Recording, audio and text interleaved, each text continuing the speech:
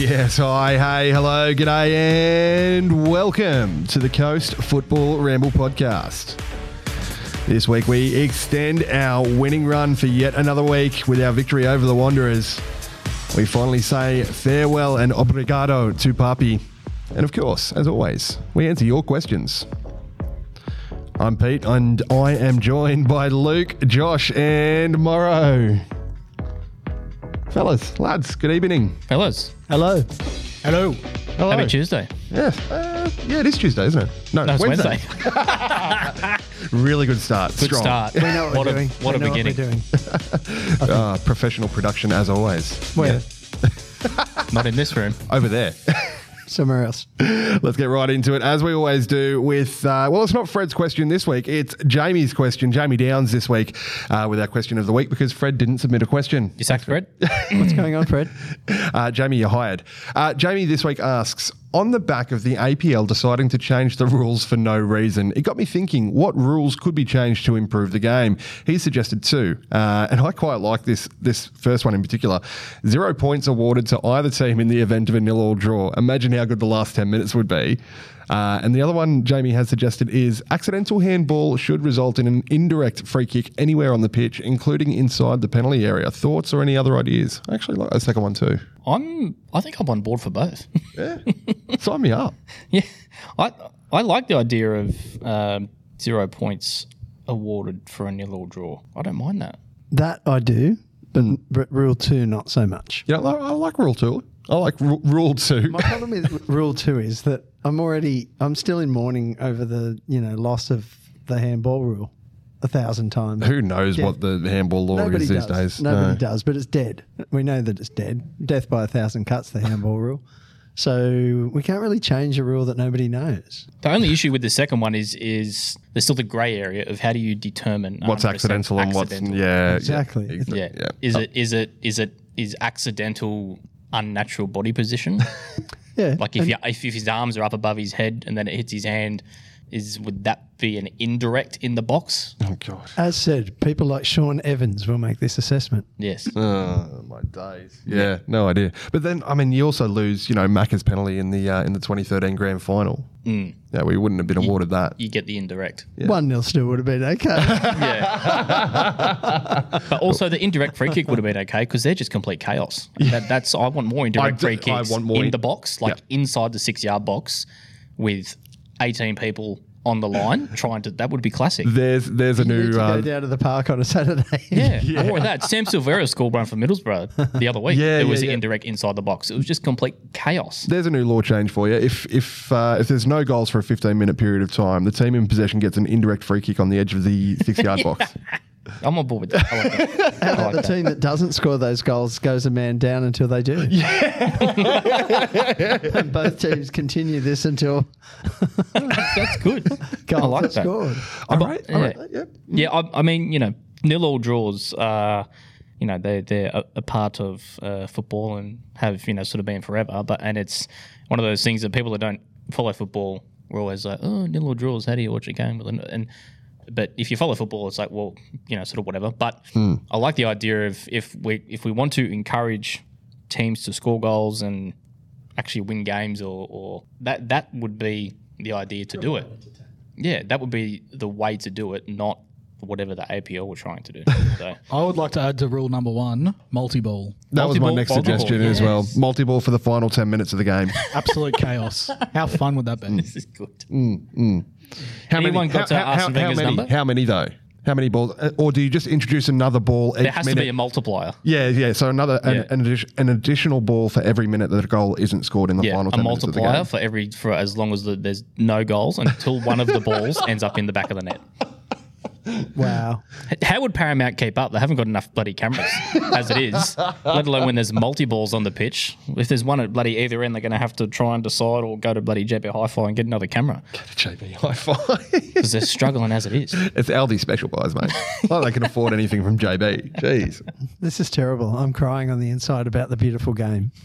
Oh, we're ruining it. We are absolutely destroying it. It's in the bin. It was already ruined. It's in the bin if we're in charge. We're trying to ruin it more. It's in the bin. Yeah. It's struggling. It's on its last breath. It's in the bottom of the bin, and we're looking down, and we are putting our boot into it right there.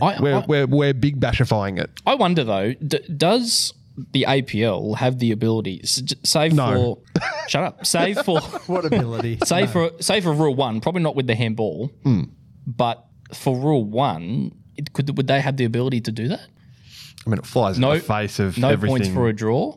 But Yeah, I mean, they could, because I'm pretty sure Serie A did it back in the 90s where, what was it? I think it was no points for a draw or something. Yeah, it was because something I'm like just that, thinking, yeah. like they've adjusted. Or 2 points. They've adjusted, like the tiebreakers, which kind of relate back to points and how points are judged. Can they do that based on? They can change the amount of points. Goals scored or not? Yeah, I think. Well, I mean, they can change the amount of points that you get for a win, loss, and draw. Yeah. Definitely. So, I mean, I guess so. The APL and their infinite wisdom and their innate desire to unilaterally change. Yeah, they run absolutely football. everything. Just ask them. But have we had any nil or draws this season? Because do we actually know that this is not already implemented? we find out after the fact. I like that. So if we have a Somebody nil or needs to draw- do a deep dive of the APL website to find out what's going on. Maybe the rule is already there. Well, the girls had a 0-0 draw on Sunday, of course, and we'll come to that a little bit later. So, has anyone checked the table to see if we got a point there there? hasn't been many in the men's. No. Has there? No. Off the top of my head. We haven't had any. No. We're free scoring Mariners.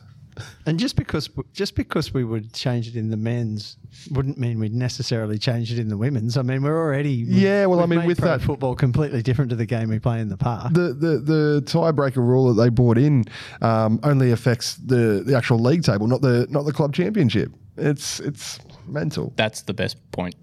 More adding on to point number 1, 4 points if you win by 3 goals or more. Yeah, bonus points. Yeah, like that's we used to have that at the indoor soccer place at West Gosford at Paddy's there, where if you score 5 goals, you get a bonus point. Every 5 goals you score. There's a few games that we put 10 goals away, we're getting 5 points. That encourages free-flowing attacking football, so I'd be all for that. Don't hate that.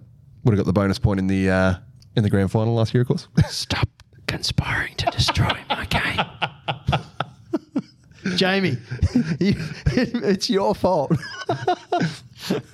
So one of the last nil draws I can see is actually the Melbourne Derby on the 23rd of December. Did they get points? That's the question. Yeah, has anybody checked the table? Has anybody Is the checked? table wrong again? No, Yeah. of course they did. But It's no, Melbourne. there hasn't been many. So I mean, it hasn't been quite a goal scoring season, really. To be fair, Last couple of years have been. yeah, which is good. But I'm all for making things more attacking. Bonus points for goals. I like And that. bonus points, yep. Bonus Yep. points for That's goals. good. Sign me up. Sorry, Muzz. Hopefully I'm dead when these rules come in.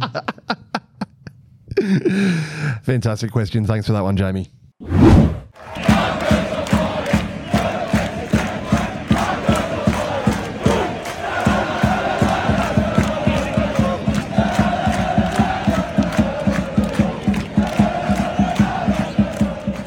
Fellas, let's have a look back to the weekend that was for your Central Coast Mariners, of course, travelling down to Combank Stadium on Saturday, Arvo, to face off against the Wanderers. Geez, we've had some good moments down at Combank over the last sort of 6 or 7 months, haven't we? Good place to revisit. Not bad, not Yeah, bad. not And getting the chockies this time as well. Very fitting way to send off Papi indeed. It was your Central Coast Mariners 1, Western Sydney Wanderers 0. Papi, of course, proving the difference as he so often has yet again on the day with a parting gift. Has there been a better send off for a Mariners player ever? Not Just that I can think of. Maybe besides the Matty Simon one when he went to Korea. That was we've all got right. He some scored a decent double at home. Well, scored a double at home. That's night? right. Yeah, I think that was on a New Year's Eve game as well, from memory. Possibly, yeah. But I mean, the last 2 games, game at home, perfect, New Year's Eve. And then this game, water banger. Oh, banger. But just the perfect way to send him. Not if you ask Marco Rudan, of course. It deflected, mate, and it was just luck, okay? Just ask him, all right? They had 20 shots, we had 1 and ours went in. Well, have better shots, dickhead. Like, stop Ones stalking that go people. in the goal. Stop stalking people and work on your finishing. Stop forgetting USBs, okay? Allegedly. Allegedly, Your Honour. But, yeah. Is it just me? I'm never confident when we play them there. No, even last season when we dominated down there, we put 3 goals past them. Still, just I don't know. I don't know what it is. I just never feel like it's going to be easy. Yeah. And I mean, in this one, it felt like we were in control for the vast majority of the game for me. But I don't know. It felt like a bit of a grind. Yeah, I was surprised looking at the possession stats, given that they had. Overall, they had 20% more possession than us in the end. But they didn't. They just didn't feel like it. They didn't. Opportunities. Yeah, they No, didn't it really didn't do feel anything like with it. Yeah. Nothing that really stood out. So I'm with you, Pete. Obviously, I didn't turn up, but from the TV, to me, we controlled the game, and they never really looked like winning. We probably had more genuine chances than them. Yep. Yeah, but we had 6 shots on target from our 13. They had 5 shots on target from their 20. Yeah. So Rudin can carry on about they had as many bloody shots as they wanted, but if you don't get them on target, then it's what are you really doing? But we can't really listen to him because he's clearly, I don't know. Oh, is he liked by anybody? Snorting up the Does anybody like him? I genuinely. Seriously. Yeah. But he talks a big game. That's the reason why there's always that bit of, are they going to perform in their home place? Because he tells us that they're going to. Yeah, they're so trodden down, those Westies. And, everybody feels sorry for us. Tiny club. And doesn't he live like in Lane Cove or something? Like Yeah, leafy Lane Cove. Please. Yeah. Please stop it. His 3-bedroom, sun-drenched filled apartment in leafy Lower North Shore. How did they go with populating the home end? It's very different to what it was. Yeah. When we owned it. Yeah. We dominated. True. Yeah. It's like first 4 or 5 seasons at the old Parramatta, and even in the first, well, I mean, I don't think they've ever really been back to that, have they? Not at all. Not even close. Even since CommBank opened. Yeah, not even close. Which is incredible to think, right? Because they've got the dedicated safe standing area there at that end. It's the perfect. It's a fantastic football stadium. It's good if you can. It's a fill great it venue. up there. And we did, and we packed it out. But I think in terms of support, the travelling support was by far the louder on the day as well. It felt like it. Yeah. But it's not what it was. Even was it the first semi? Was it in the first season or the second season? The semi-final there when they beat us. 2-0. They beat us 2-0 or something on the night. Yep. The Chiefs had to come back. But that night, That was the second season. Yeah. That night was one of the best atmospheres. That was incredible from both us sets of fans. and from them. But yeah. to see that full end at the old Parramatta just packed, It was heaving. it was going nuts the entire 90 minutes, and it's never gotten back to that. And it's very different. It used to be intimidating. It's not anymore. No. Do you think the novelty's maybe worn off a bit down there? I think so. Yeah. Oh, well, at least we've justified that stadium's presence by owning it ourselves. Yeah. May as well just give it to us. Winning some silverware down there, and It's just not the same. And it used to be intimidating.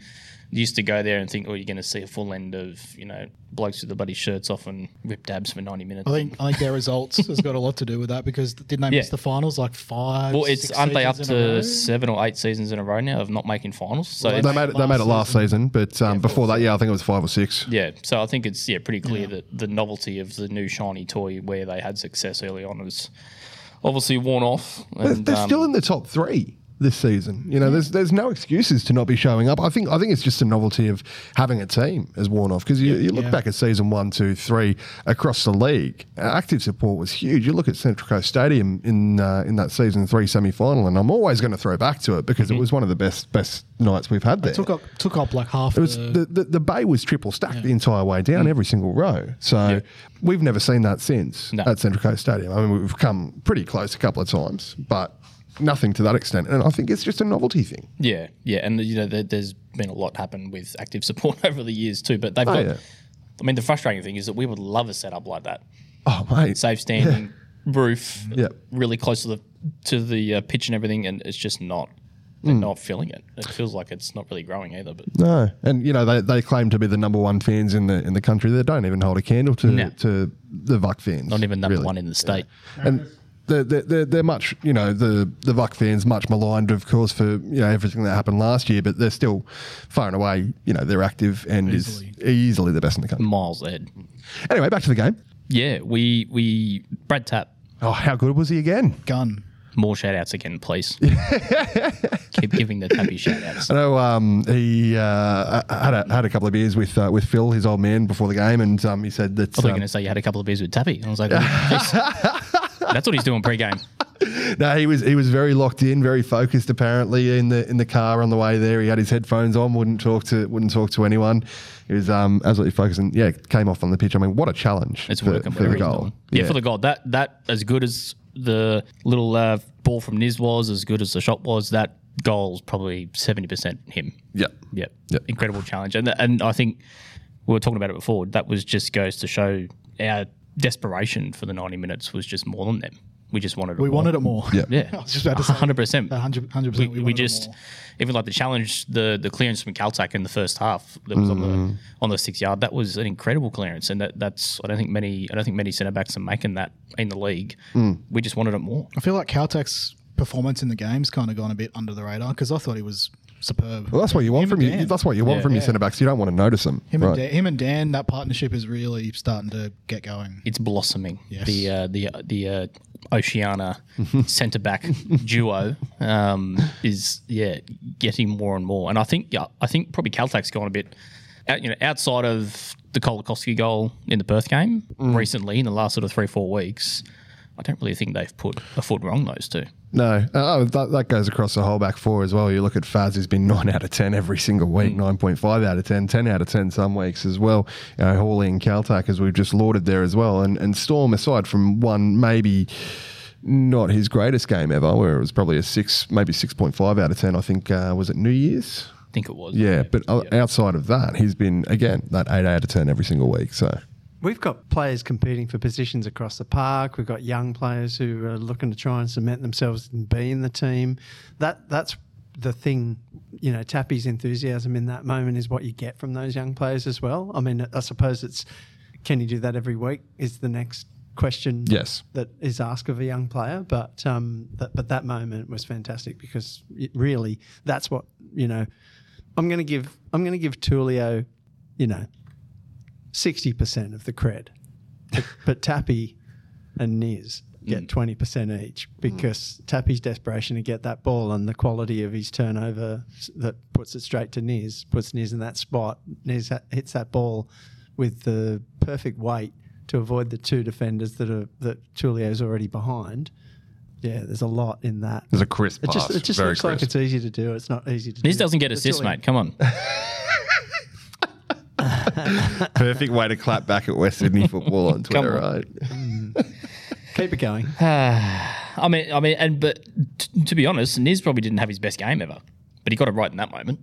Yeah, again, I think it was a grind for him, right? Yeah. It was a bit of a grinding performance for a lot of them, and I think creatively we maybe weren't at our best on the day, but they were in the first sort of half an hour outside of our goal too. The first sort of half hour. 40 minutes or so, it felt like there was a lot of misplaced passes and that sort of like from both teams. Yeah, I don't think it was the best performance from yesterday. It wasn't vintage Mariners. Good teams get results when you're not at your best. Yeah, and would you call it cagey? Right. Because I think they are a decent team.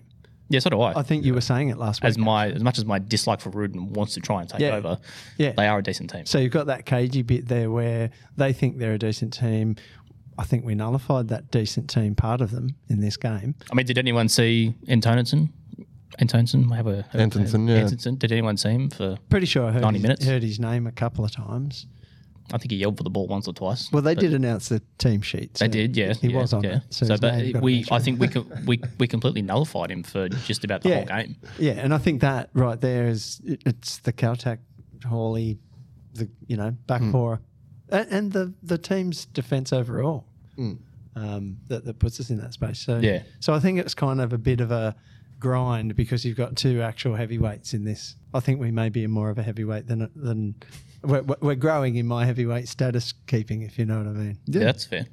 We really restricted them. I can only really think of two sort of clear-cut opportunities that they had. The one that Yule dragged across the face and Marcelo with a header, I think it was at the back post, but it was straight at Dunny. Had a lot of power behind it from a corner, but straight at Vucker. Yeah, and it's actually, speaking of Marcelo, can we talk about the whole him and Tulio thing? Yes. Did you hear about that? Yes. What a flog. How did that go for him? How did that go? tries to be a wind-up merchant and is just not it.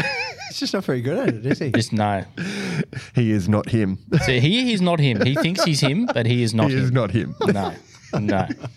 So yeah, more of that, please, Marcelo. Thanks.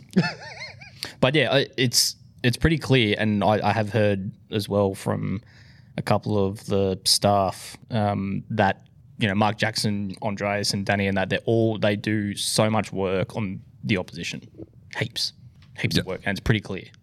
Like their work ethic is apparently through the roof, and that's what we're seeing. I think with a lot of these games, we have a way that we want to play, and that obviously varies with a whole heap of different formations. And we were talking about it last week, the whole three at the back thing. There was a few times in this game where the three at the back was very, very prominent. Yeah. And it was pretty clear that Storm would obviously push up, and then Faz would Slide move across. in, and then we would have the three at the back with the ball. And then as we get further up, then both of the fullbacks then push up. It's pretty clear what we're trying to do. Yeah. But then there's obviously a lot of work happening into the opposition as well to try and nullify their threats. You could tell how frustrated they were because Milanovic, I think, had a couple of shots from outside the box that were just into the RBB. Going nowhere. Yeah. Just- they couldn't break us down. Yeah. Yeah. Yeah. Exactly. Like we said, they had 20 shots, probably half of those are from outside the area, if not more. Yeah. And, just as you say, not really posing any sort of clear-cut threat at any real point in time. And when you have Josh Belante in your team, you're basically carrying a dead weight. It's funny you say that, right? Because I've spoken to a couple of the boys that have played with and against Josh Brillante, and a couple of them have said that Brillante is the best player they've ever played with. Probably 5 years ago, Yeah. I would say that. Absolutely. But in his end days at the Victory, and since he's been at the Wanderers, I mean, what was that performance on the weekend? That was one of the worst He was there? individual performances I've seen in a long time. It was horrible. And he's been getting hammered. And there was a point near the end there where I think maybe Theo had the ball and he was sort of running away from him, and Brillante looked like he was going to fall over and bloody pass out because that stuff. I was like, you haven't done anything. All you've done is give the ball away for 90 minutes. Is he just back from injury recently? Or am I just making things up? Suspension. And that's why Wanderers fans are blowing up because Priestman started last week, I think it was, or last match whenever they played. And he's a good player. And he was good. Oscar Priestman, But then for some reason, Belente came straight back into the team. Well, I mean, Priestman came off the bench pretty early in this one because Hendricks copped an injury in the first half. Which I think was from Tappy going in pretty hard, yeah. too, which I'm all for. I'm all for that. And fair as well, Yeah, right? and fair. Yeah, Yep, which is brilliant. And of course, they went in with their substitute goalkeeper as Jack Gibson picked up a pretty nasty looking knee injury in the warm up. ACL, apparently. Oh, yeah, Mark that's Gush did a lot of complaining though, didn't he? Yeah, well, I mean that doesn't really surprise me. I feel for Jack Gibson. He's been around the traps in the NPL for quite a number of years now, and this would have been a good shot for him to string some games together with Lawrence Thomas away on Socceroos duty. In the warm-up's a a poo. In the warm up, yeah, it sucks, doesn't And it? it was they were just doing crossing drills. Yeah, and he's That just they do. landed awkwardly. Every goalkeeper does that before every game. It looks bad. It looks bad though in the Yeah. video they show of it. Yeah, it's not good. Yeah. It's not good. But then, of course, because they don't have an emergency backup goalkeeper on standby, they've drafted in the 17-year-old from the academy, centre back, 6'7" or whatever he is, and he's never worn a pair of gloves in his life. No. So I think I detected a fair bit of Jack on there, Luke. Fully Jack on. Yeah. Yeah. Totally Jack on. Luke's jacking it. Well, it's fair to say Look, that. I was never really Jack off, okay? So let's just get that straight. I did say out to one question, but I had a gun to my head. Yeah, it was gun to your head. It was a gun to my head. I think I was the only one that said in. And so I had to answer it, right? Yeah, that's fair. But no, he deserves full credit for the run that we're on. 100%. Well, for he's the turnaround. especially earning it now, I think, because what we wanted was to get that result no matter what in that last game, and he designed that match plan that got us that result. And now I walk away thinking, we're actually in this little bit of the hunt that I think we can be in. We're not at the top end of the comp, but we're in the place we want to be. When I think we're not that far the off. whips though. are cracking, exactly. But then this week, the test is the next test, and the next test is now we're playing a team that's actually got a good record. We're going to their place to do it. We've got a decent record. Can you come up with a game plan that gets us a result? Forget about the score. And he's now doing that, and you can see to me that it's mostly, or it's a lot, the way that he's formed the game plan. Yeah. I think the gap between where we are now, when we're at our best, which we probably weren't against the Wanderers, but that gap between us and say the Victory, it's not I don't think it's that big. I don't think there is. I don't think there is a gap. I think a lot of there is people, on the table because we started so poorly. We were 0-4 or whatever it was. A lot of people are crowing about the victory, but once again, they're good on their day. Don't get me wrong; they got a lot of really dangerous, players. They're pretty good defensively, but I don't think they're all that. No, I mean we more than matched them at home. Yeah, exactly. Not jumping over myself about this because the loss of Tulio is going to hurt, and Absolutely. we'll probably discuss that a little bit more. But, Pretty soon. But we are going along well, and we need to be because the next step is going to be a hard one without Tulio. Just keep swimming. And they won't have Bruno this weekend either. Read my mind. I was just about to say. Yeah. Well, we'll come to that, of course. Playing them at a really good time without Fornaroli, who's 4 or 5 goals in front. Golden Boot at the moment.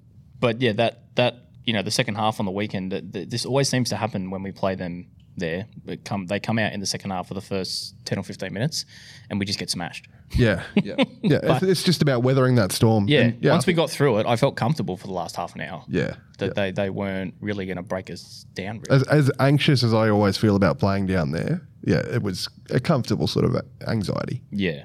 Hopefully all good with Alou. Hopefully just a knock. Just a cork. It's just a cork? cork. Apparently, That's good. Yeah. So that was a bit scary because he landed weird on that. Yeah, I was really worried we were going to see another. His right leg or something, didn't but then he look right. grabbed the opposite one. I was like, oh, thank God, because it looked like a bit of a hyper extension sort of thing. But yeah, it was interesting. But in that last half an hour, once we'd made a couple of subs and put on DePizio and then Theo and that, it kind of definitely changed the game a bit. But we still had to weather a bit of their pressure. But we even had more chances. Yeah, we did. Probably Jing probably should have had 2. 1 or 2. Definitely one. Definitely with that one that went across the face of the goal.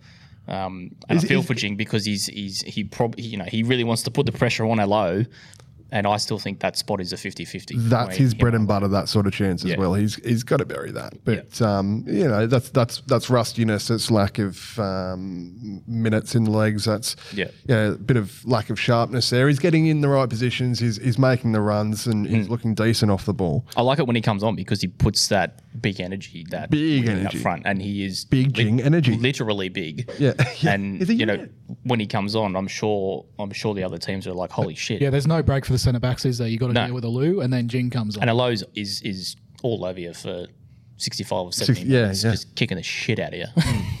Well, that's how he got that cork, wasn't it? Just challenging for that bouncing ball in the box. Yeah, and there was the one in the first half too when he went up for the header with Margush, and nothing wrong with it. They were whinging and Keepers complaining. protected. And, there was nothing in that. Absolute bollocks. Yeah. Absolute. How could you complain? Margush actually is straight away complaining. Yeah. He should be looking at himself and saying, how is it that this bloke can jump as high? His head got where your hands were. Exactly. Exactly. Is there lead in your boots, mate? He a bitch, though. Yeah, 100%. 100%. True. But yeah, I thought when DePizio come on, he was okay. I was going to say, good little cameo from Miggsy. Liked him. Yeah, which, that spot now with Tulio obviously going is wide open, up for grabs. And, Theo was indifferent. I don't have anything bad to say about his performance. I try and be as diplomatic as I can be, but it goes further on to what I said last week, though. I think I don't know. I'm still not convinced.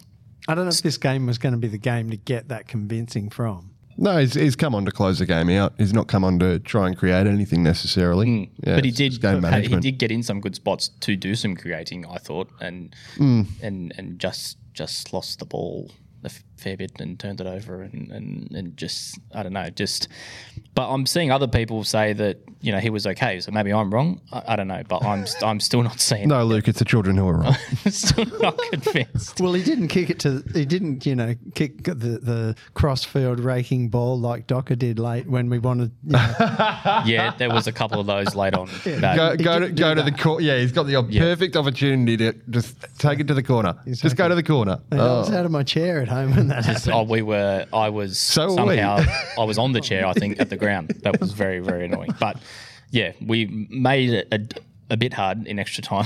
Some of those game management moments could have been better. That was when I was really feeling uncomfortable, actually. Yeah. But yeah, overall felt once we weathered that storm in the second half, felt sort of reasonably comfortable. Yeah, and we can't really stress too much about that because, mate, we got clean sheets. Clean sheets are good. We got as many clean sheets. Not only good for my fantasy team, but good for the table. Great for my fantasy team with Faz and Vucker in there. Yep, fantastic. Yeah. What about for the guy who's got every Central Coast player in his team? He must be going all right. I think that was Warren. Shout out to Warren if he's still got all the Mariners. Well, if he's got Tappy, Niz, Vucker, Faz in there, and Tulio, of course, he would have done very well this week. Yeah, an important game too for the table, right? Because we, Wanderers win that, they end up 7 points in front of us.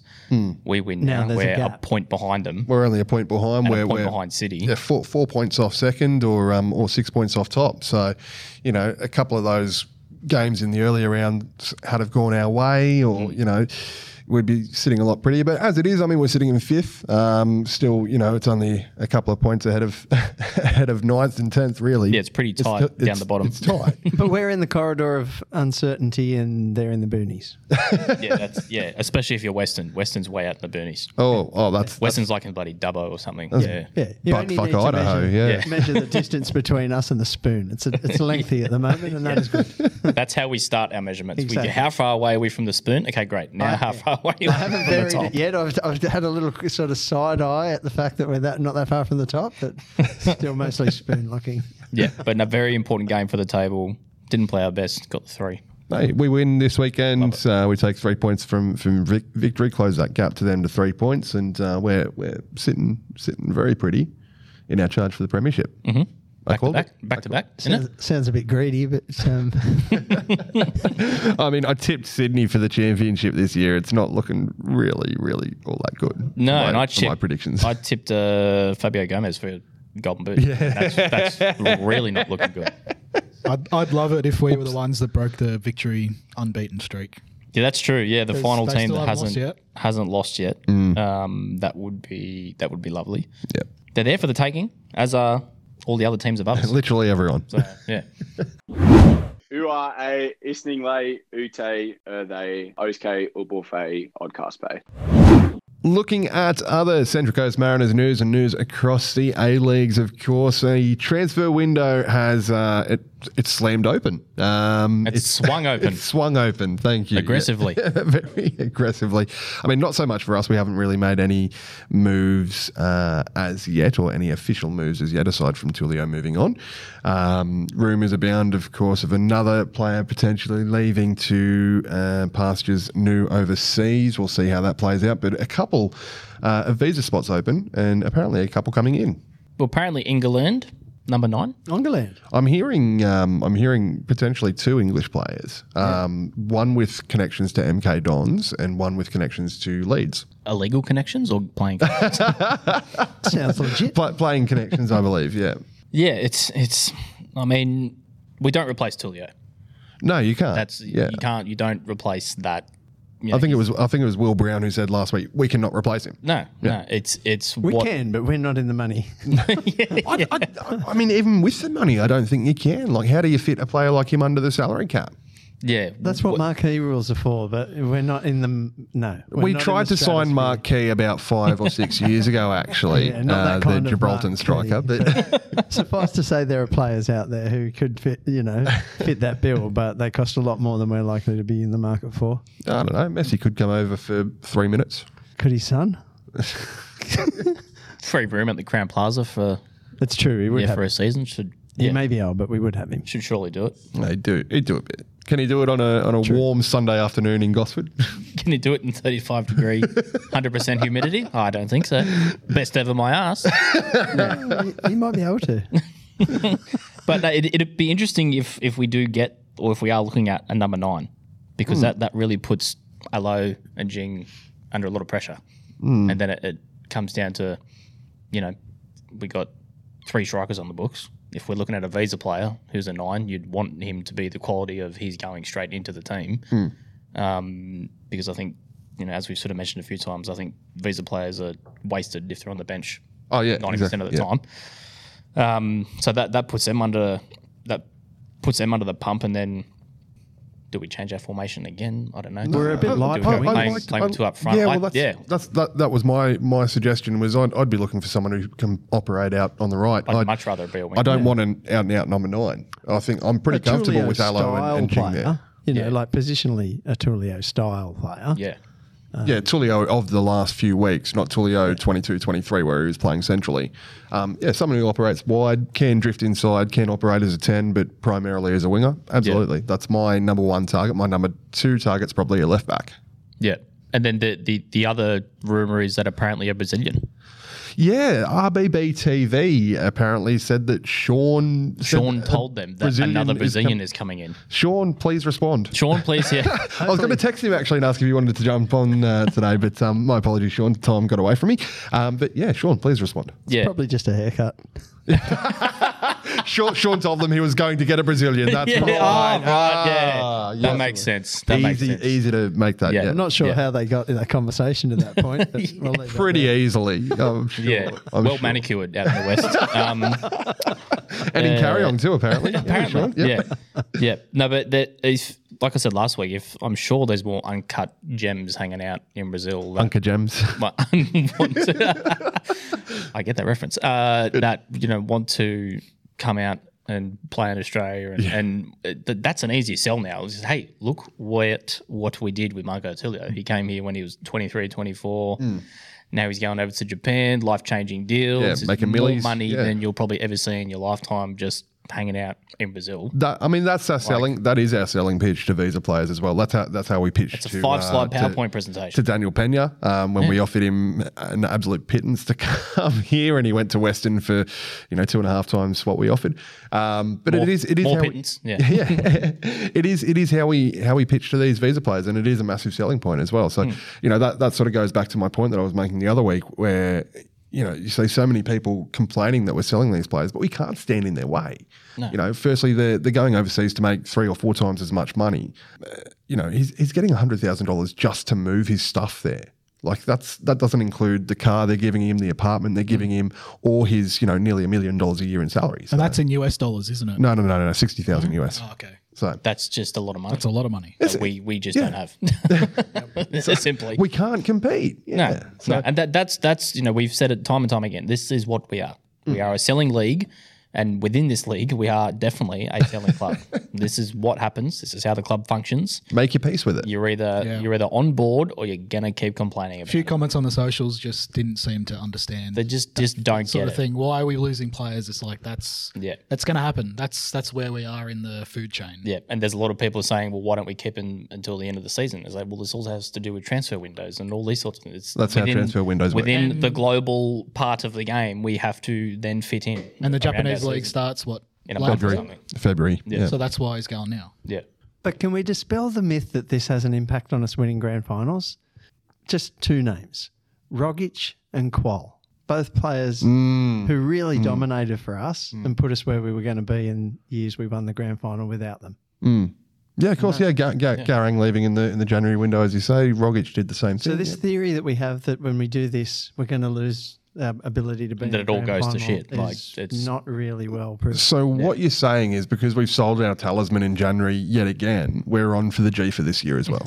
Correct. That's what I'm hearing. Correct. Yeah. That's not what I set out to say, but now that you've spelled it out like that, I'm proud of that, actually. Yes, thanks. Yeah. The other side of things is, of course, Mark Berregetti is, he still hasn't been registered by Dundee. He's been told he's free to leave at Dundee United there after a torrid sort of 18 months or so there for Birras. Would you take him back? No. Sorry. Based on what I'm seeing now, I want Vuckers to keep playing indefinitely. Oh, yeah. I'd play till he's 40. Extend him. The way he's going. Absolutely. I'd extend him. Look, I mean... He is the goalkeeper coach. Can't he just re-sign himself? Yeah. After a worldwide he's a goalkeeper search, manager. Goalkeeper? Oh, okay. Yeah. As long as he Can't call him a coach just yet. It's all good. Now, but the goalkeeping situation is an interesting one, right? Because, I mean, Vuckers still playing really well. Made a couple of crucial saves on the weekend. I mean, if his body's feeling good, you've got to have the conversation with him. Do you want to go again? Has to be one of the most ripped 38-year-olds or whatever he is now hanging around. But he stays off the red snow. Not according to the Brisbane fans, as long as he's happy mentally and wants to keep playing, and I'm sure he is, there's no reason why he can't go around at least one more. And his form doesn't warrant him being moved on or dropped or anything. But it is going to be an interesting conversation at the end of this season, given that, we've got 1-2 very inexperienced young backup goalkeepers. Yeah. Who, Wachowski still good shot stopper.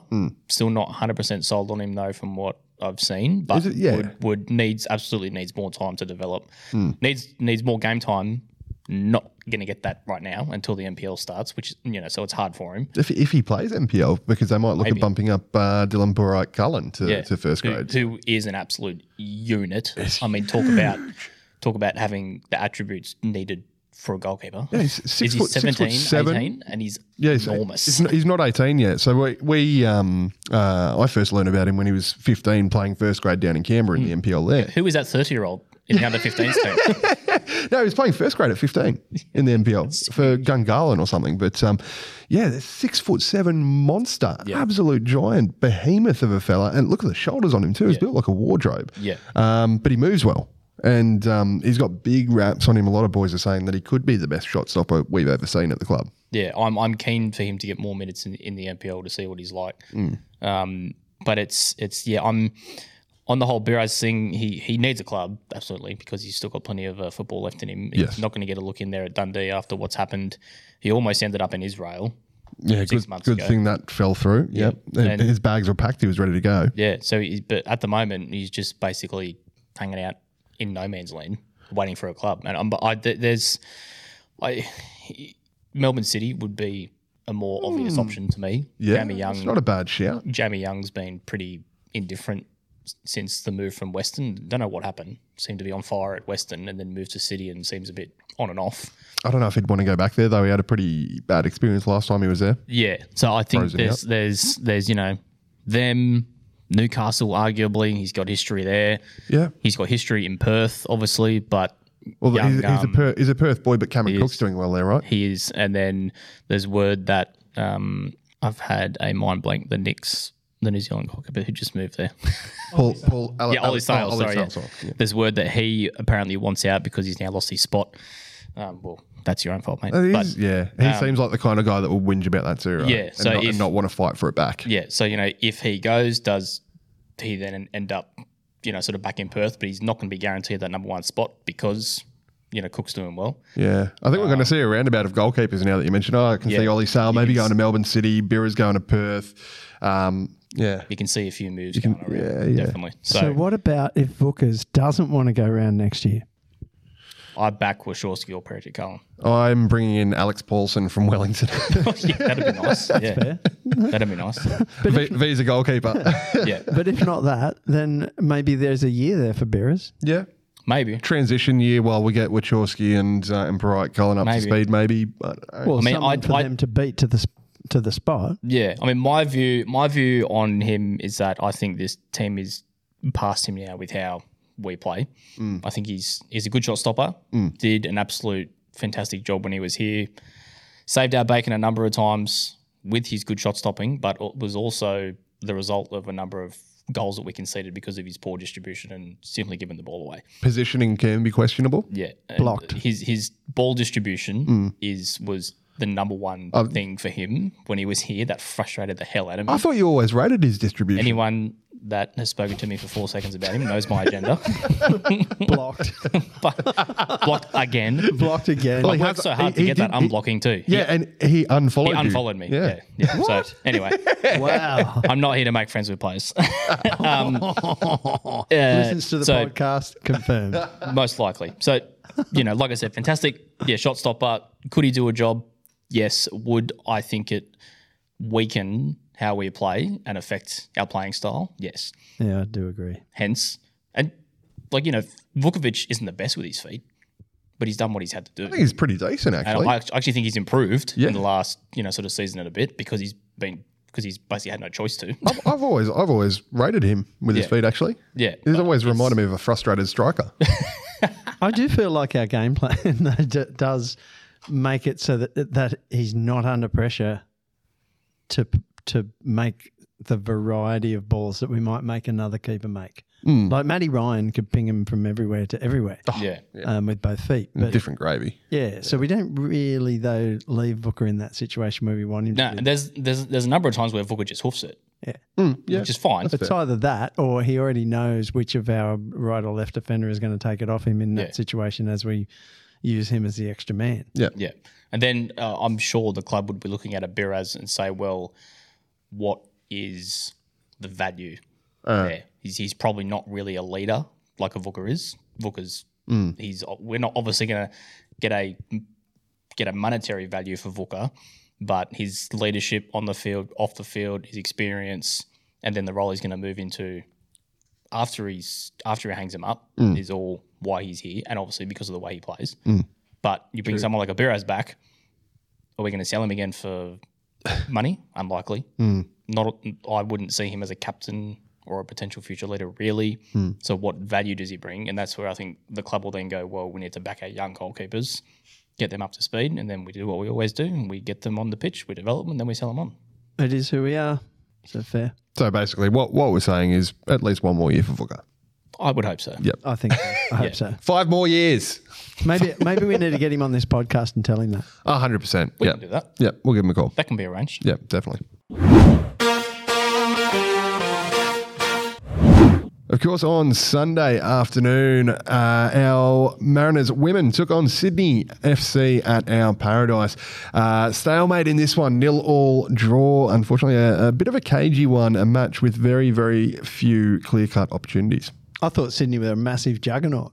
So did I. I sort of, I didn't come into this one with high hopes, to be perfectly honest with you. No, me either. Yeah. I'm not claiming to know a lot about women's football. I'm just learning about it. But I have to say, Sydney were no juggernaut, and I didn't feel there were a lot of opportunities in this game, but we had as many as they had. Oh, we had more. I mean, we for sure. In fairness, we probably should have gone on and won it. Yeah. And they seem to be cheating from the outset, which is, it's very Sydney, because clearly the referee had been paid off. Allegedly. Allegedly. Straight into the match fixing. I like it. No, Match fixing in football, you wouldn't hear of it. No, not at all. No, not really suggesting that, but it was a bit rough. I thought some of the decisions were a bit Sydney centric. But our girls did well. Sydney's had equal most draws in the league this season, so it's not just shithousing their way to. unsurprising that they've come up with another D. A lot of nil-alls, are they? They're the very team that Jamie's targeting. Yeah, exactly. Yeah. Imagine if we had had the multi-ball and 0 points rule in this one. Yeah, That would have been great. yeah. It would have been unfair because we were better than them. But, Definitely. But we might have thrown the kitchen sink more had that been the case. But no, I thought we performed pretty well. Isabella Gomez. Isabel Gomez, what a player. Yeah. Nizzy Gomez. Well, Nizzy Gomez, I like it. Nizzy Gomez, yeah. Fast becoming my, sort of player to watch. Just pulls all the strings. Yeah. Honest. Yeah. And just unstoppable and doesn't back out of anything as well, which I must say I do like. Between her and Ergamola, who didn't do much in this game, but nevertheless just is always good. Yeah, she was squeezed out of a lot of it, Ergamile. Faye Bryson with a couple of little fiery contests there as well. Yeah, There was a few with, was it Princess Abini? There was a Yeah, couple of little- Shadeen Evans came on for the last few minutes of the game and straight away was putting herself about, went straight through the back of Princess Abini and it all Yeah. kicked off. It was great. It was good fun. Yeah. Yeah. Good to see. What was it? Was there two? Was there nearly three there? Yeah, crowd wise. Yeah. Was it 2.5? Yeah. 2.7. Yeah. So nice couldn't little really nice. tell from the TV because it was really bright over there where the sun was burning. them all. Yeah, and a pressing issue for those unfortunate people that are there. That's not fun. Yeah. To sit in that. I know why they're doing it because that's where the cameras face. Who gives a shit? It also costs a lot more to open up the Western Stand than it does to open up the Eastern Stand. That's the You'll get primary nobody there if you keep sticking people in 40 degree. The club are Wasn't that hot, but- working with it. They've come up with a bit of an interim solution where they've opened part of the Western Stand so that there is at least a few bays worth of shade there, and there were quite a lot of people in those couple of bays there. In the shade. So I know the club are really working hard to come up with another solution. Simply too hot to sit yeah. there for that long. And first 5 seasons, I want to say, I was a member in the Eastern Stand, and we moved because of the sun. Yeah, you're cooking. It's too hot, and I get the monetary, the Paramount. I don't give a shit about Paramount. I don't care how it looks on TV. The punters that rock up, the ones that actually paying the money to be there, should be your first priority. 100%. Yeah. Yeah, absolutely. And I don't know if we're really looking after that, but there's a few, like I'm allowed to have a couple of gripes, aren't I? Sure, go for it. Wouldn't be a ramble without Moz having a gripe about something. Whinge about something. Well, can we have some replays at the women's game? Nah. Please. They've only got Especially one the camera, ones- haven't they? Especially where the ones where it seems like the line assistant doesn't know what the offside rule is. We'd like some replays of those ones. Add to One that- camera, one commentator, Yeah. probably calling remotely They are calling remotely. from space. I can guarantee you they're calling from Randwick. Yeah. Well, that would explain why they can't do a post-match press conference, because that annoys me as well. I want to hear what Emily's husband has got to say about the performance. Who No played- interviews after the game Nothing. either? I can't Nothing. find a single thing about it. This is not a club gripe. This is a overall APL gripe, because there were a lot of work was put in to talk about the idea that we wanted to make the women's game equal. And, Mariners have set the pace on that to some extent by having our games at the stadium, unlike the other clubs. Yep.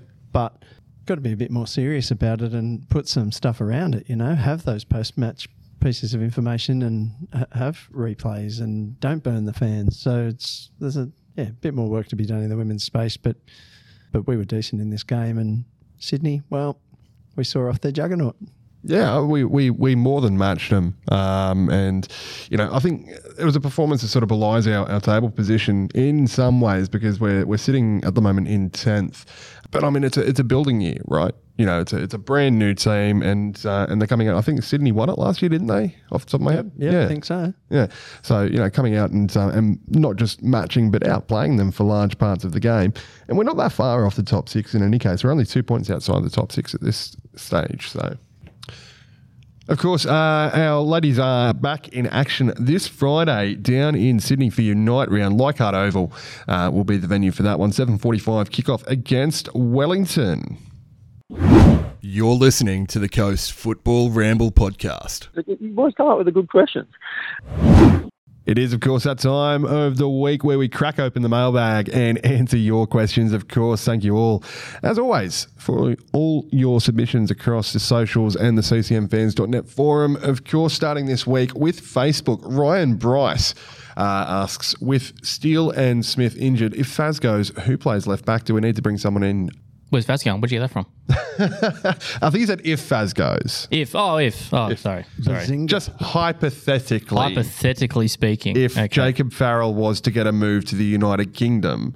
Allegedly. Hypothetically. If. I mean, if Smith gets fit, there you go. Because he obviously he had a quite nasty ankle injury, but I think he's not far away now. Yeah, I mean, the problem at the moment is that our two potential left-back replacements have been injured or are injured and haven't played in a month for Smith-ish, if not more. Hasn't played a lot of minutes.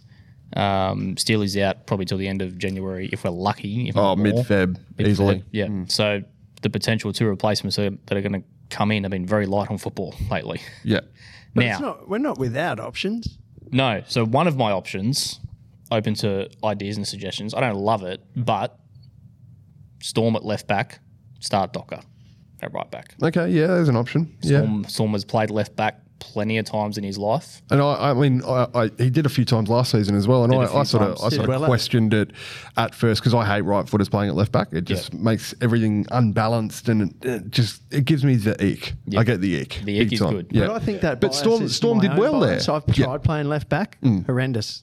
Got forced onto my left foot all the time. Couldn't get rid of it. In saying that, I used to love playing left back as a right footer. I wonder if I might enjoy it more now that I'm older and I've realised that concept, because it felt different though when I hadn't realised that concept. Yeah. So, but that's the first option, isn't it? But there are others, aren't there? Like, have we had Dan Hall play left back?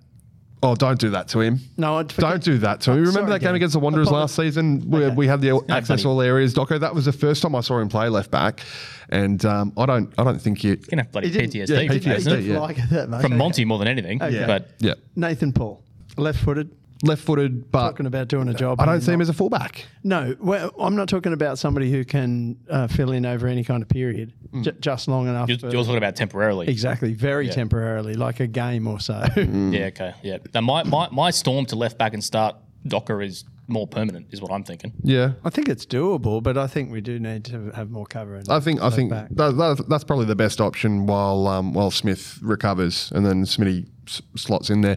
My other option is go 3 at the back, play wing backs. So you have, Smith can play wing back. Torres maybe in a pinch could play as a wing back. His work rate's pretty good. It is, yeah. Options. And then you can, even Storm at left wing back and Docker at right wing back because Docker is very attack minded. I'd rate Storm as a wing back. Yeah, I don't hate it. It'd be good. I just want 3 at the back, fucking. So who would you do 3 at the back then? Paul, Hall, Paul Hall and Caltac. Paul Hall, Caltac, Hall, and Mickey Glassick. I'm up for that. Bring him back. Yeah, I'm here for that. Get him back. I've had the conversation with him. He is gagging for that 3 at the back with Hawley and Caltac. So let's do it. What's stopping us? This is going way down a rabbit hole. But what about bloody Tappy in the 3 at the back? Yeah, Tappy loves playing centre back too, so that'll work. Because when there was a few times on the weekend where once we started to really build up in possession and both of the fullbacks then pushed up, he slotted into that sort of centre back spot to have Hall and Caltac on the side of him. The centre backs split wide. So Yeah, it's not like it would be totally unnatural for him. No, he's played a lot of centre back in the academy as well, and he loves playing there. So slot him in between Caltac and Hall, and then still comes back into that midfield spot when he's back from injury. But when it comes to the best option, it is none of these. Versatility. Hey, we are Timo adaptable this season, right? We can do anything. Timo adaptable. 3-4-3, 5-4-1, 7-8-9. We can do That's why Jacko, whatever we want. That's why Jacko won't like it, because it'll diminish his number of plans. He's no plan A coach. You know, he's Shout got out Palo. Shout out to Palo. A, B, C, D. I never E. gave Palo a shout out last episode. So You did. You got him twice. I did. Yeah. Well, shout out to Palo. They all count. No, but I think hypothetically, if Faz were to leave, Storm slotting into that spot would be my preference. Fair. Okay. Until the end of the season, I'm happy to back that. Docker, still needs to prove himself a bit more to me, I think. Seems to be Mark Jackson wants to start him. Seems to like to talk about him a lot in the press conferences. Yeah, he does, doesn't he? Yeah. When not even asked about him. Yeah. Likes to bring him up. The New Year's game when he came on. He brought him up just completely out of the blue randomly. and was raving about it. Yeah, he said something along the lines of, he's got 2 fantastic right backs now that are competing for the spot, and when he's been coming on, he's doing well. I'm like, okay, no worries. He clearly likes him. This now leaves it open to, well, if you like him, you can start him. Yeah. You know what? I do see something in him though. There's a baller in there. Yeah. Yeah. So he's been pretty good defensively. It's just the going forward stuff. which is funny because he played as a winger all through preseason. Monty wanted to play him as a winger. So Maybe that's the problem, that we do need that for him to be a winger. Are you saying we need a new signing? Are you saying Docker to replace Tulio? Is that what I'm hearing? Okay. well, Which part of him? interesting. Which part? The Brazilian bit. yeah. Yeah. Choco bonito. It's not a haircut now, is it? Maybe that's what Sean meant when he apparently spoke to these guys at RBB TV. We're bringing in another Brazilian replacement for It's going to be Tulio. Docker It's just to Docker. literally start. No, Sean. Maybe it's Mateus Maresh. Anyway, Actually, in saying that though, sorry, he has been in Australia recently, he has. Yes, I saw. hanging out, doing. I don't know what he's been doing, but Just hanging out. just hanging out, Just hanging out. stalking his Instagram. So I mean, Maresh coming back, I would not actually be surprised by that. It feels like a hey, I'm here. I'm still Yeah, here. Hello. I'm still free, not really enjoying my time in Iraq. Can I come back, please? Just on holiday, I think, isn't he? It's mid-season break. Possibly, but I wouldn't be mad at that. Don't hate it. Yeah. Duncan Mitchell says, how much of a wanker is Marco Rudan? Rhetorical question, that one. How does he think Tulio's goal was a deflection in the post-match interview? Yeah, right. Who knows? Peak. Blind. Peak Way too O'Rudan. much fairy dust. Yeah. Real question, who else are we in serious danger of losing in the January window, and why is it Faz? Again, yes. Yes. Hypothetically, If Jacob Farrell wants to go. I think Faz is the one that I'm really worried about. Niz maybe would get some offers. I think it's only going to be Tulio and hypothetically Faz. Yeah, I don't think we'll lose anyone other than hypothetically Faz. Yeah, I think we're okay till the end of the season at least after that. I feel like the ins are more sort of speculation than outs. Yeah. I mean, More interesting? there are 2 guaranteed ins, and they are both visa players. But yeah, I don't think Niz will go this window. I think he'll go at the end of the season. I hope so. Yeah. Well, I don't hope so, but I also hope so. Yeah. Good answers. And I think the reason why is that Faz is good. That's why. He's just good. He's getting better every week. Got to expect it.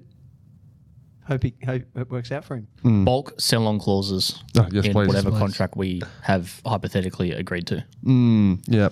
Hopefully that answers your question there as well, Isabel. Hope you're well. She wants to know who the replacement for Papi is. She's very upset about him leaving. Understandably so. Join the club.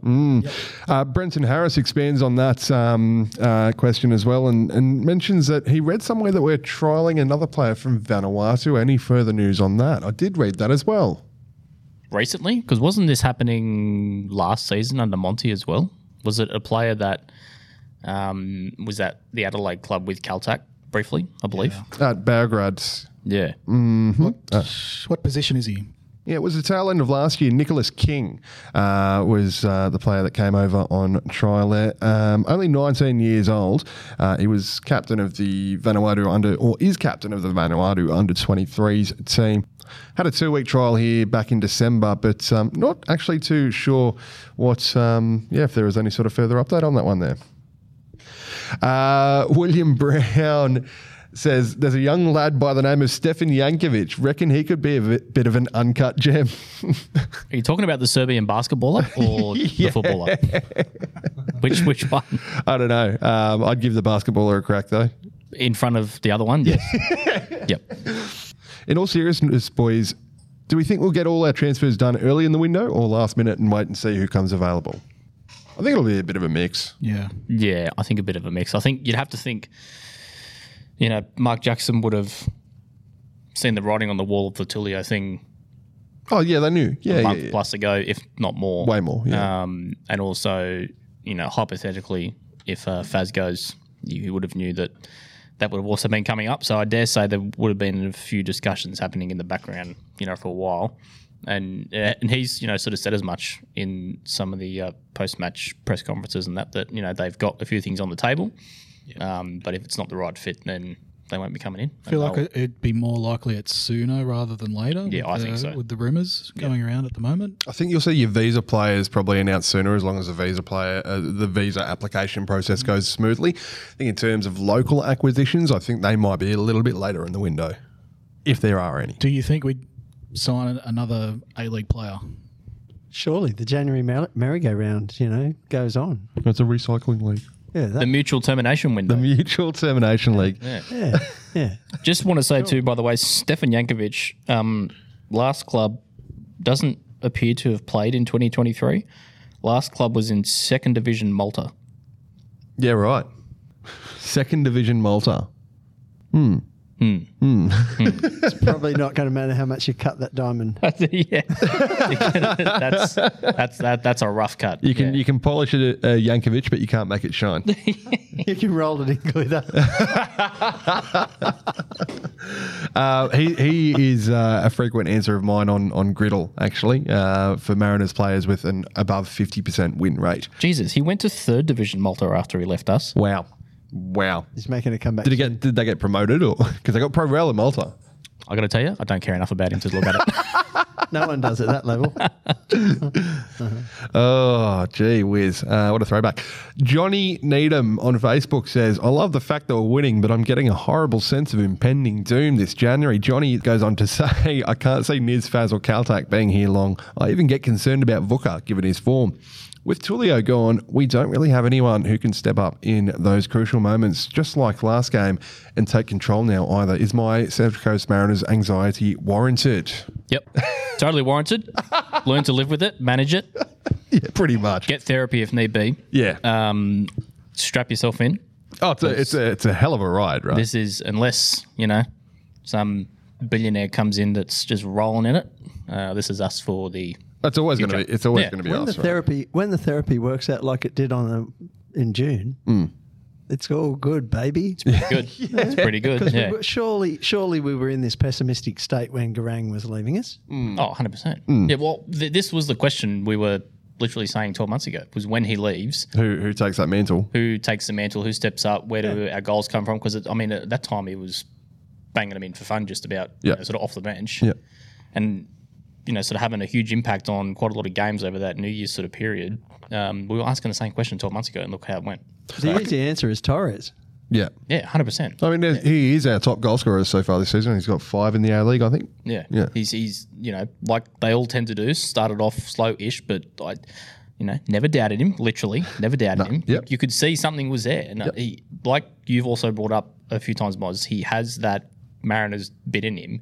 He works his ass off. If I'm seeing a guy work his ass off, the good football bit is going to come eventually, and it has. And hopefully it continues to do so. He's scored some really important goals lately and comes up with some really important things also defensively. So he is the guy to step up now that Tulio is gone. Johnny also raises a good point, though, with a few of these guys. Niz is one that I want to talk about because he's only contracted till the end of the season. End of the season, yeah. You've got to think there's some big discussions happening. If we haven't offered him big money for giving him a 2-year 2+1 or a 3-year deal or a fucking 10-year deal. You've got to lock that shit down now because if he goes at the end of the season for nothing or goes somewhere else in the league for nothing, I don't know what I'll do. I will not be held responsible for my actions if that happens. Yeah, I don't see him going elsewhere in the league. Maybe Brisbane at a pinch with Benny there now. Yeah. And if he does, I'll be fuming. I'll be absolutely livid that we haven't locked him down. But and like some other people will laugh at this, especially other idiots in the league who don't actually rate him. He is a 350 to 400k player a season. Yeah. Like that's the sort of money. I am giving him Tulio's wage today. That's the sort of money he should be on. Yep. 100% being serious. Yep. Best midfielder in the league last season, arguably. Yep. Wins a championship. Yep. Done the exact same thing this season. Been our best, most important player. That's the money he should be on. If we're not offering him that, we are doing this wrong. Yeah. Yeah, he should be on at least 300. Yeah. And offering him that, and in the hope over a period that we're going to get that back when we sell him. You say, this is you for the next, like you said, 3 2+1 or whatever. If he goes at the end of the season, then so be it. We've locked him down. We get that big money that we want. Yep. That's put a release put a release clause in there, and off he goes. He sails off into the sunset to make his big European adventure. Yeah. But you have to think we're thinking hard about it.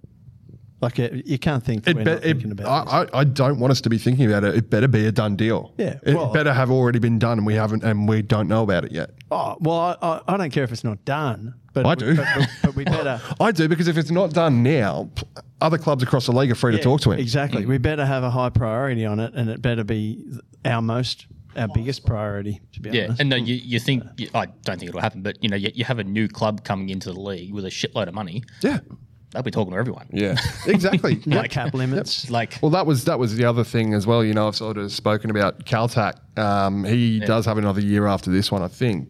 And speaking of billionaires, that guy is a billionaire. He is, yeah. So he's got the money. I could see them throwing big money at Caltac. Caltac probably wanting to go back home to Auckland or home of sorts. He doesn't count as a visa player for them because he's got his New Zealand passport. And it's a shot for him to make big bucks for a couple of years before he retires. Yeah, I think all those anxiety driving players, definitely Johnny. Except for Vuck. Vuck is fine. Yeah, I don't see Vuck going anywhere. Yeah. He doesn't want to go back overseas. He's just settled here. He bought a house on the coast when he moved back. He's a coastie for life now. Dave Bloom wants to know if Aaron Morrow is going to continue his boisterous behaviour on the podcast on the back of an eventful night at Soccer Fives last night. I know nothing about this, so please divulge. I would say the answer to that is yes, based on my performance so far in this. Yeah, I saw you. I mean, when we got here, you threw a chair through the window and punched a hole in the wall, slammed a can of V down in the car park. No, there may have been a little bit of the restless natives or something like that at 5s at 7s last night. There was a questionable tackle made, and the opposition blew up deluxe about it. And questionable tackle by you, or no, by another player in our team, and I questioned the level of their complaining about it. And the very next challenge, the guy who I was then challenging felt that I was over exuberant in the challenge, where I felt that I got the ball and tough luck about the aftermath. And so he pushed me in the chest, and I'll give him a few Godpools, the player who made the tackle had been sent off already. I got sent off for swearing, which was a bit ironic since I think every one of their teams swore when You get a red card every bloody 5 That's my minutes on this first red card. podcast if you got a red card for swearing here. That is true. Shit. Yes, no, I did, but I did swear, so I did that crime, but I'm pretty sure that's a yellow card. But anyway, we won the game, so in your faces. So is no swearing a thing at Soccer Fives now? Oh, well, it is in that context apparently, because I'm not making it up. That they had all literally sworn about the quality of the previous tackle, and no one got sent off. But then when I swore at the bloke who just shoved me in the chest, then I got sent off. So I love Soccer Fives drama. It's great. yes, it's always fun. I'll have to get you to chronicle your weekly Soccer Fives. Thanks for dramas. chucking me under the bus.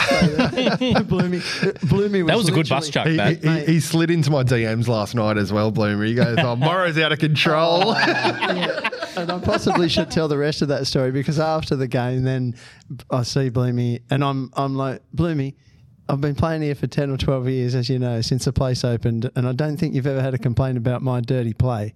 And he was laughing. He was like, do you actually think I'm going to give you a warning? No.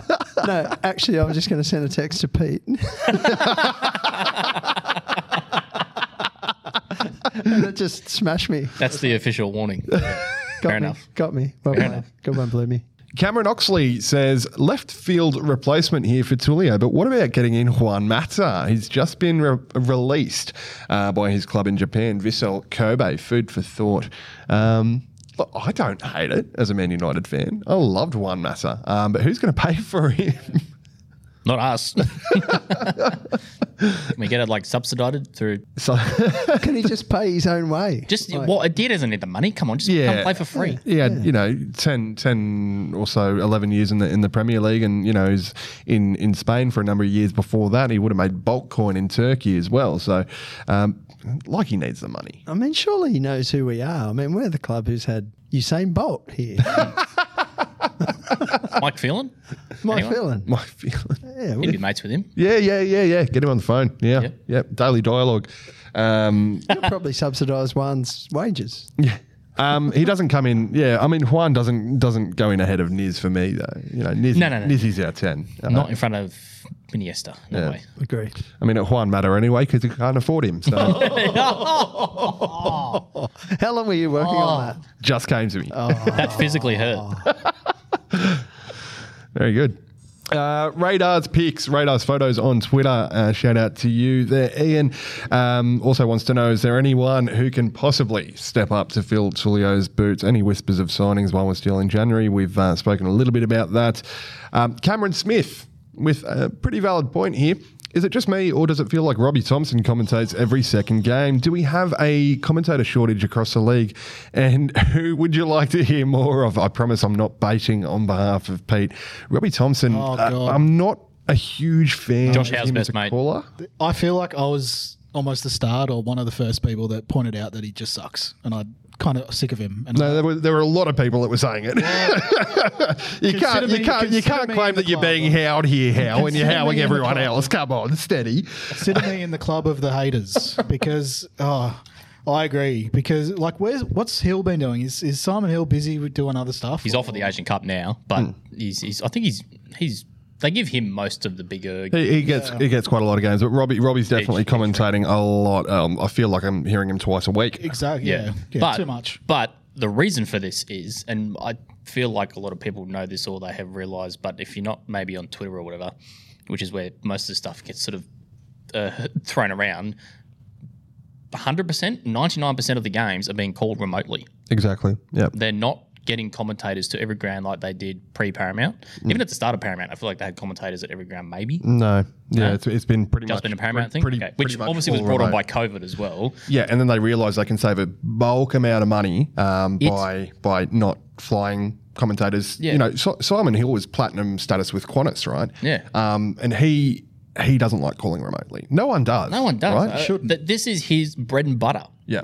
He doesn't want to make the product worse by calling remotely. And 100% does. It's such a shit go for the commentators that do have to call remotely because you're in this tiny studio in Randwick with like a 24-inch monitor. You're seeing exactly what we're seeing on the broadcast. So you're not being able to see what's happening in back play. Yeah, and the perfect example of that is on New Year's Eve, buddy Daniel McBreen, who lives in Newcastle, had to drive past our stadium to go to Randwick to call a game with Simon Hill. Was he mate? I think, Hill was a and lead caller. There was a point in the game, I think it was when Susnyar got sent off. You didn't see what happened. McBreen said on the commentary, I didn't see what happened there. But he obviously didn't say, I didn't see what happened because I couldn't see it on the screen. But he didn't see what happened because he's not there.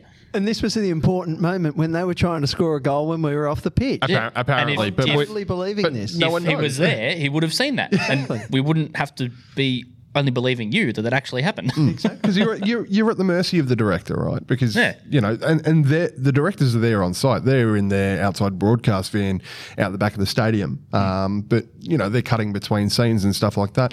Maybe if the commentators were able to have, you know, the multi-screens with, you know, all the different camera angles at the same time, it might be a little bit more palatable. It would definitely. And back in the day, there was, who was the guy that used to do pretty much every single Perth game? Anthony, I feel like his name was Anthony.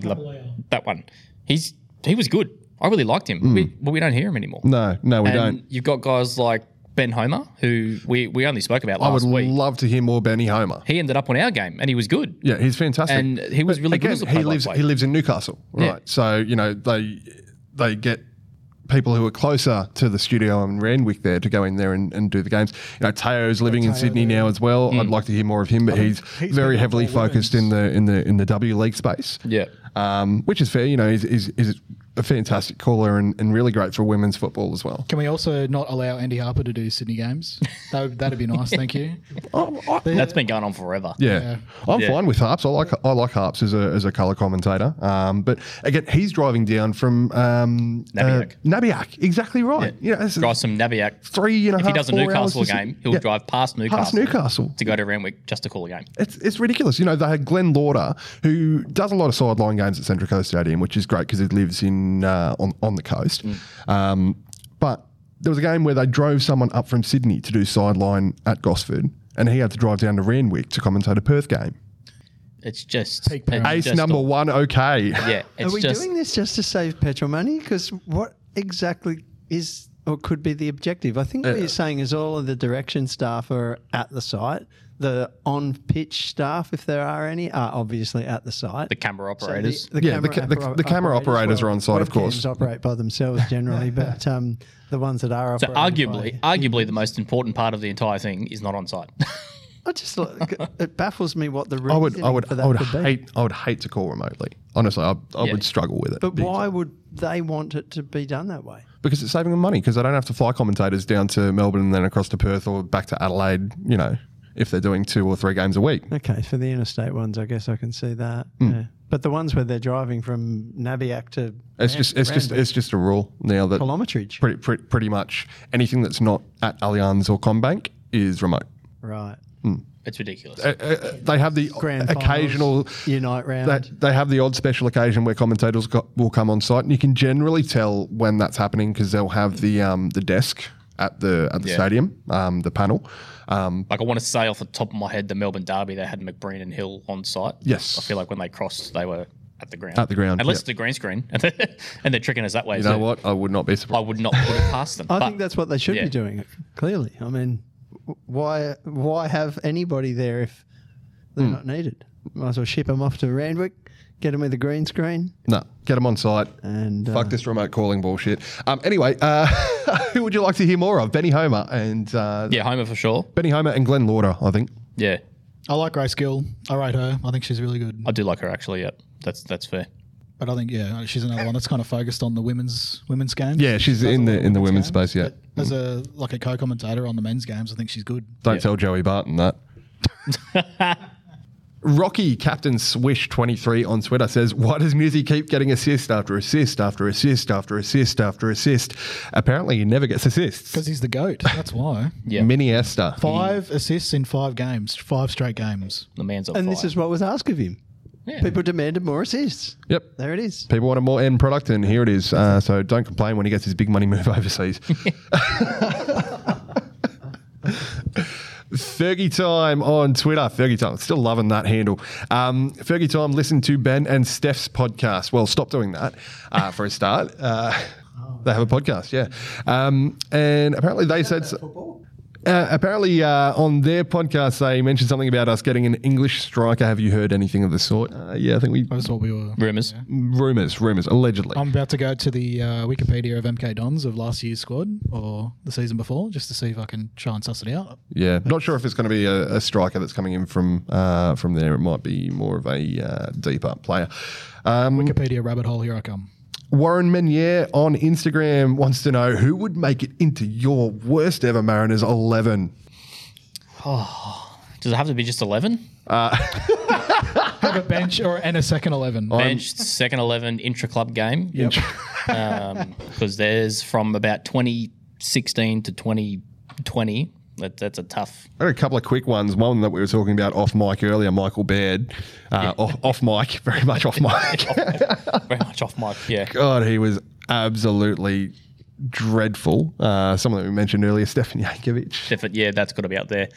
Sam Graham, don't know how that's... So, oh my days. Yeah. Stop. Ryan Morgan's Yeah. crying. Yeah. Richie Vanesh. Yeah. I didn't mind Richie Vanesh. I think he's unfairly maligned. I agree with Pete. I think he scored in a derby, so I'm going to give him that one. But yeah, I didn't mind him. I thought he was all right. For the time, maybe he just looked better because he was in a bad team, but I thought he was all right. Someone I saw mentioned the other day, Shane Hugh. Ooh. I didn't mind him. Pretty sure he scored for us though, because I seem to Hughie, remember him. Yeah, I seem to remember him scoring a low drive in the northern end. I don't remember. I didn't mind him though. It's a big shout. We can we take it on notice and actually try and do it next week? Astrobal's in there for a I feel like we keep promising this though. Like we keep. I know we keep doing it, but you need to make a note. Yeah, well, I'll remind you guys in the chat. It's a level of organisation we don't have. Matt Trott. Trotty. Yeah. Although I feel like He did have one man of the match game, I think, feel like he for a did win job up in at some Brisbane. time. Yeah, that but we then needed. he shipped 10 goals in 2 games or whatever it was. And this is why this stuff is good fun, because Shane Hugh played 3 games for us, The 3. Did he score or am I full of it? not according to Wikipedia. And then he went to Rushden and Diamonds Rushden, yep. in England. Wow. And played 40 Is that games. a department store? And then he went to Dover and then Ebbsfleet United. Ebbsfleet. Oh, the big dogs from the Wow. National League. Well, they League 2 now. 5th tier England, National League, yeah. and then Maidstone United. Maidstone. Wow. So he's spent National his League entire South, time 6th level 6th, yeah, 5th and of 6th England. tier. Lord in heaven. And then that was it in 2016. Well, All over for Hughie. Well in the non-league quagmire. That's the sort of fun that you get when you do this I would happily sit around here for just hours just naming random old players. and see where they ended up. Yeah. Because it's good fun. Oh yeah, like Vuko Tomasevic. I'm going to guess he ended up at Bonnyrigg. just a guess. Why? I feel like Vuko had some moments. Vuko Tomasevic. Yeah. I feel like he played 5-6 games for us. Most memorable. Getting subbed off? He went from us, Marconi, and then to Bonnyrigg. Shocked. How did I know? Probably because I've looked at his Wikipedia page more times than I care to admit. He's actually been to Bonnyrigg 3 3 times. times. Yeah, all right. We'll put together our all-time favourite worst 11 and come back to you on that, Warren. But yeah, there's a few good names in there. Yep. And Alexander V91 on Instagram as well mentions whispers of the other Brazilian. Apparently, it looks like Alexander's watched RBTV as well. These rumours won't go away. So yeah, whether it was just Sean getting a Brazilian or an actual player signing, we'll wait and see. How are you going to find out the first one? I hope we don't see. And over to the ccmfans.net forum, Ryan asks, how excited are you for your night round? Do you like the concept? Are you planning on sticking around for the second game? And do you think it will be embraced by fan bases? Also, how stupid is it to put the Adelaide fans near the Victory supporters? Yeah, this is going to be What could possibly go wrong? interesting. I mean, you can't really put the Victory supporters near the Sydney supporters. No. No, I think they will realise after this weekend that this could have been fixtured much better. Much better. Like, why would you have Victory and Adelaide playing in the same stadium in the same night, putting their fans next to each other, also hosting a live site in the vicinity afterwards for the Socceroos game. So they've been on the beers since 2 o'clock in the Arvo. I can't see anything possibly going wrong. Not good. I like the concept. It's been I love the concept. Obviously borrowed from Magic Round in the rugby league, and which started in England in the Super League. So interesting. I'm hoping to attend, but we'll see how it goes. I think I'm looking forward to it. Having every game in Sydney, I think again it's a good idea, but we'll see if it's supported. The main thing is it supported by the fan bases. I don't think it's necessarily not going to be supported, but I think the execution, and this is what you were saying earlier today, Moz, has been pretty average. Yeah, I just think that it smacks of reacting to the fact that they know the fans didn't like the grand final concept, obviously, and this is the response that they sort of came up with to try and alleviate that. I think it can be a great concept. I quite like the idea of having it done well, but it's not going to be done well if you deliver it after the fixturing's already done and it's just a bit too late. And I will give them, and I am hesitant to say this, but I'll give them somewhat the benefit of the doubt this year, given the fact that they have backflipped on the grand final, which was the right thing to do. Should never have been done in the first place, but they have eventually made the right call. They've gotten rid of the deadwood that made the call, allegedly, Your Honour. And then they've had to try and keep this whole New South Wales, or this whole Destination New South Wales thing intact to some degree, and still they've probably taken the money and spent the money and gone, oh shit, we need to do something now to try and drive this back into the economy or whatever. If this is what they've come up with, then that's completely fine. And they've had to do this in the grand scheme of things last minute at the 11th hour. I'll give them a pass to some degree this season for the organisation of it, in a way, but they have to nail it next year. Yeah. What do you think about it being rotated between cities? Fine. I'm fine with that. Fine. No, rotate it. Like a Melbourne United round, I think would be awesome. Yeah, depending on what the deal is with Destination New South Wales, I think it was like a 3-year deal. 3 years. So if I don't know the ins and outs of it, if that's still the same, then it's obviously going to be in Sydney for the next 2 years after this, then whatever. Or one year after this. 1 year, yeah. But then after that, I have no issue with rotating it. I think that's the best way to do it. Yeah, rotate it. But that way, keep everybody on side. In this case, wasn't it Destination New South Wales who probably got in the ear of APL and said, I think they drove the decision in the end. Yeah, this is no dice. The fans don't like it. Get it to be something else. And I admire the way that they've done that. It just feels a bit icky because we're less organised and, there's some things about it. Travel deals, the accommodation deals are just not there. Well, there's not quite the incentive. However, having said that, does seem to me like in general there is a little bit of interest around it. And I'm quite interested in the idea. There's a few of the mechanics that are hard, like the transport doesn't seem to be well planned on a track work weekend and that kind of thing. But these are all the things you get if you plan these things better in advance. So I think maybe you're right, Luke. I think the timing of it is good though, doing it in school holidays and all that. Perfect timing. The weekends not been nailed. Which if that's, I don't know if they have any control over that. They probably lock the weekend in and then maybe they lock in the track work. I have no idea. But having it in school holidays during this sort of time of year is great. It's the right time to do it, I think. But yeah, like I said, I think they get a bit of a pass from me this year. But the problem is, if it doesn't go well, then they go, well, shit, that didn't work. Let's do something else weird next year. Yeah, hopefully not. Stop chopping and changing so much. Just, they spoke about wanting to create tradition and things like that. Well, you got to start somewhere. Yeah, you got to keep doing the same sort of thing. But no, I like the concept. Hopefully it's executed well. Yes, I will be sticking around for the second game and possibly sticking around for the Socceroos game afterwards as well. You're listening to the Coast Football Ramble podcast. I love you, no homo. Of course, speaking of Unite Round, our lads are back in action this Saturday, 5:15 p.m. at Allianz Stadium as we take on Melbourne Victory for the second time this season. And what is shaping up to be a very, very, very promising clash. Victory, of course, top of the table at the moment, but we can close the gap on them to 3 points with a win this weekend. A very tasty meatball. Don't mind it. I mean, they're obviously undefeated. Bruno, top goal scorer, but is away for this one with Socceroos. And not really threatened by Economides. Who? I feel like the last decent thing he did was score an absolute worldie against us in the cup final. Yeah, in the cup final, yeah, but he's done nothing since. Yeah. He's done nothing years since. ago. Yeah, so that's not really too much of a threat for me. Arzani, Ooh, do not get me started on him. He'll do one good thing a month, and that'll be it for the rest of his life. And then the press will be all over it. Yeah. And go, I should be being Should be at the picked Asian for the Cup. Should be at the Socceroos. Socceroos. Put him in the World Cup squad right now. But I mean, he couldn't get out of Faz's pocket last time we played him. No, and that's we've shown this season already that we can definitely take it to him. Obviously, Bruno was a big part, if not the main part, of the result last time. And obviously Machash has been incredible.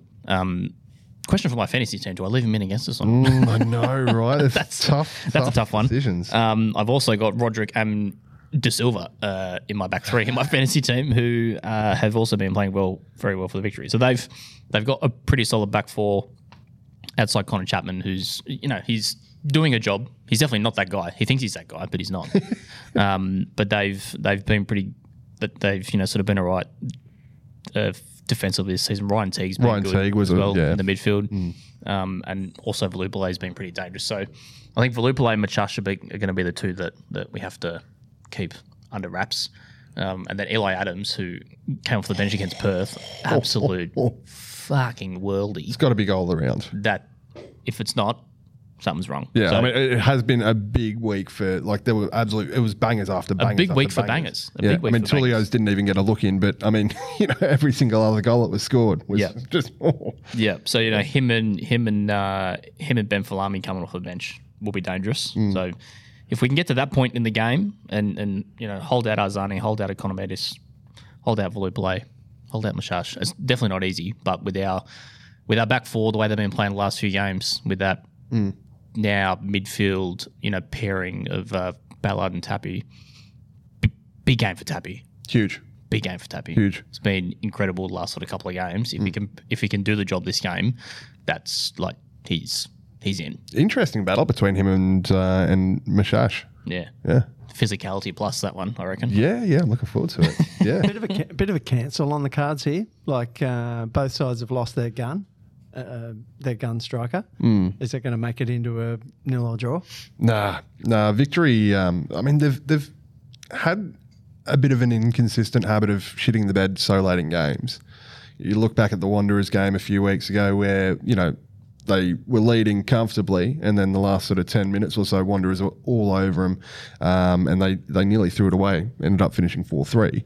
But again, against the 10-man Perth Glory on the weekend, they were losing. Yeah, they were losing until 80th minute plus. They were down. Eli Adams equalised. Eli Adams put them ahead 2-1, and then Perth equalised in the 89th again. So they just seem like they have this habit of just having a bit of a nap in the last sort of 5 or 10 minutes of games. Yeah, it's still like I said before, they've got a good team on paper, and they've had some good results this season. But there's a lot of they're back or they're back to their best and all this sort of stuff. And I'm not totally convinced. I'm not convinced. No. I mean, even when we played them at home last time, last 15, 20 minutes was all us. Yep. All us. And, we probably should have gone on and won that one, in fairness. So, I mean, it's on a knife edge. It's very finely poised, this one. I'm going to say us 2-1. It's a 1-0 for us, from me. I'm saying it's 2-2. I'll take a point. I think I agree with boys. 2-1 us. I'm going to have to make some changes to my fantasy team. Damn it. Yeah, well, I mean, I've already got to change Tulio out. So. Oh, don't remind me. Don't forget Fornarelli, get him out. Yep. No, keep him in, boys. Can't Keep him captain. Can't believe you didn't take him out last week. Spewing. I remembered very late on in the piece, and I was like, I'm not going to remind Boise. Oh, you dog. I thought you were prepared and you're on top of this game. We Sorry, really are Luke. competing. Oh my god. Yeah. Oh, it's real. Yeah. I mean, We're competing for nothing. I know that. I think it's fair to say at the moment I am not competing with you, but still, I know what you mean.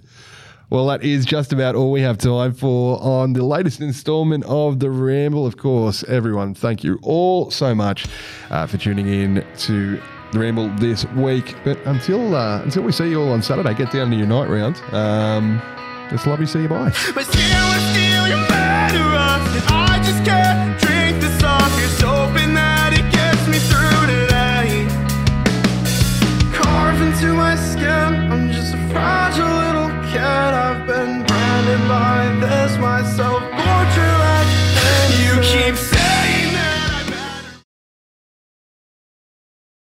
Yep. Shit. We're obviously nearly at the end. Sean sliding into my DMs after this, I'm sure. Excellent. Let us know who your technician is, your salon technician. Jim's mowing. Fuck.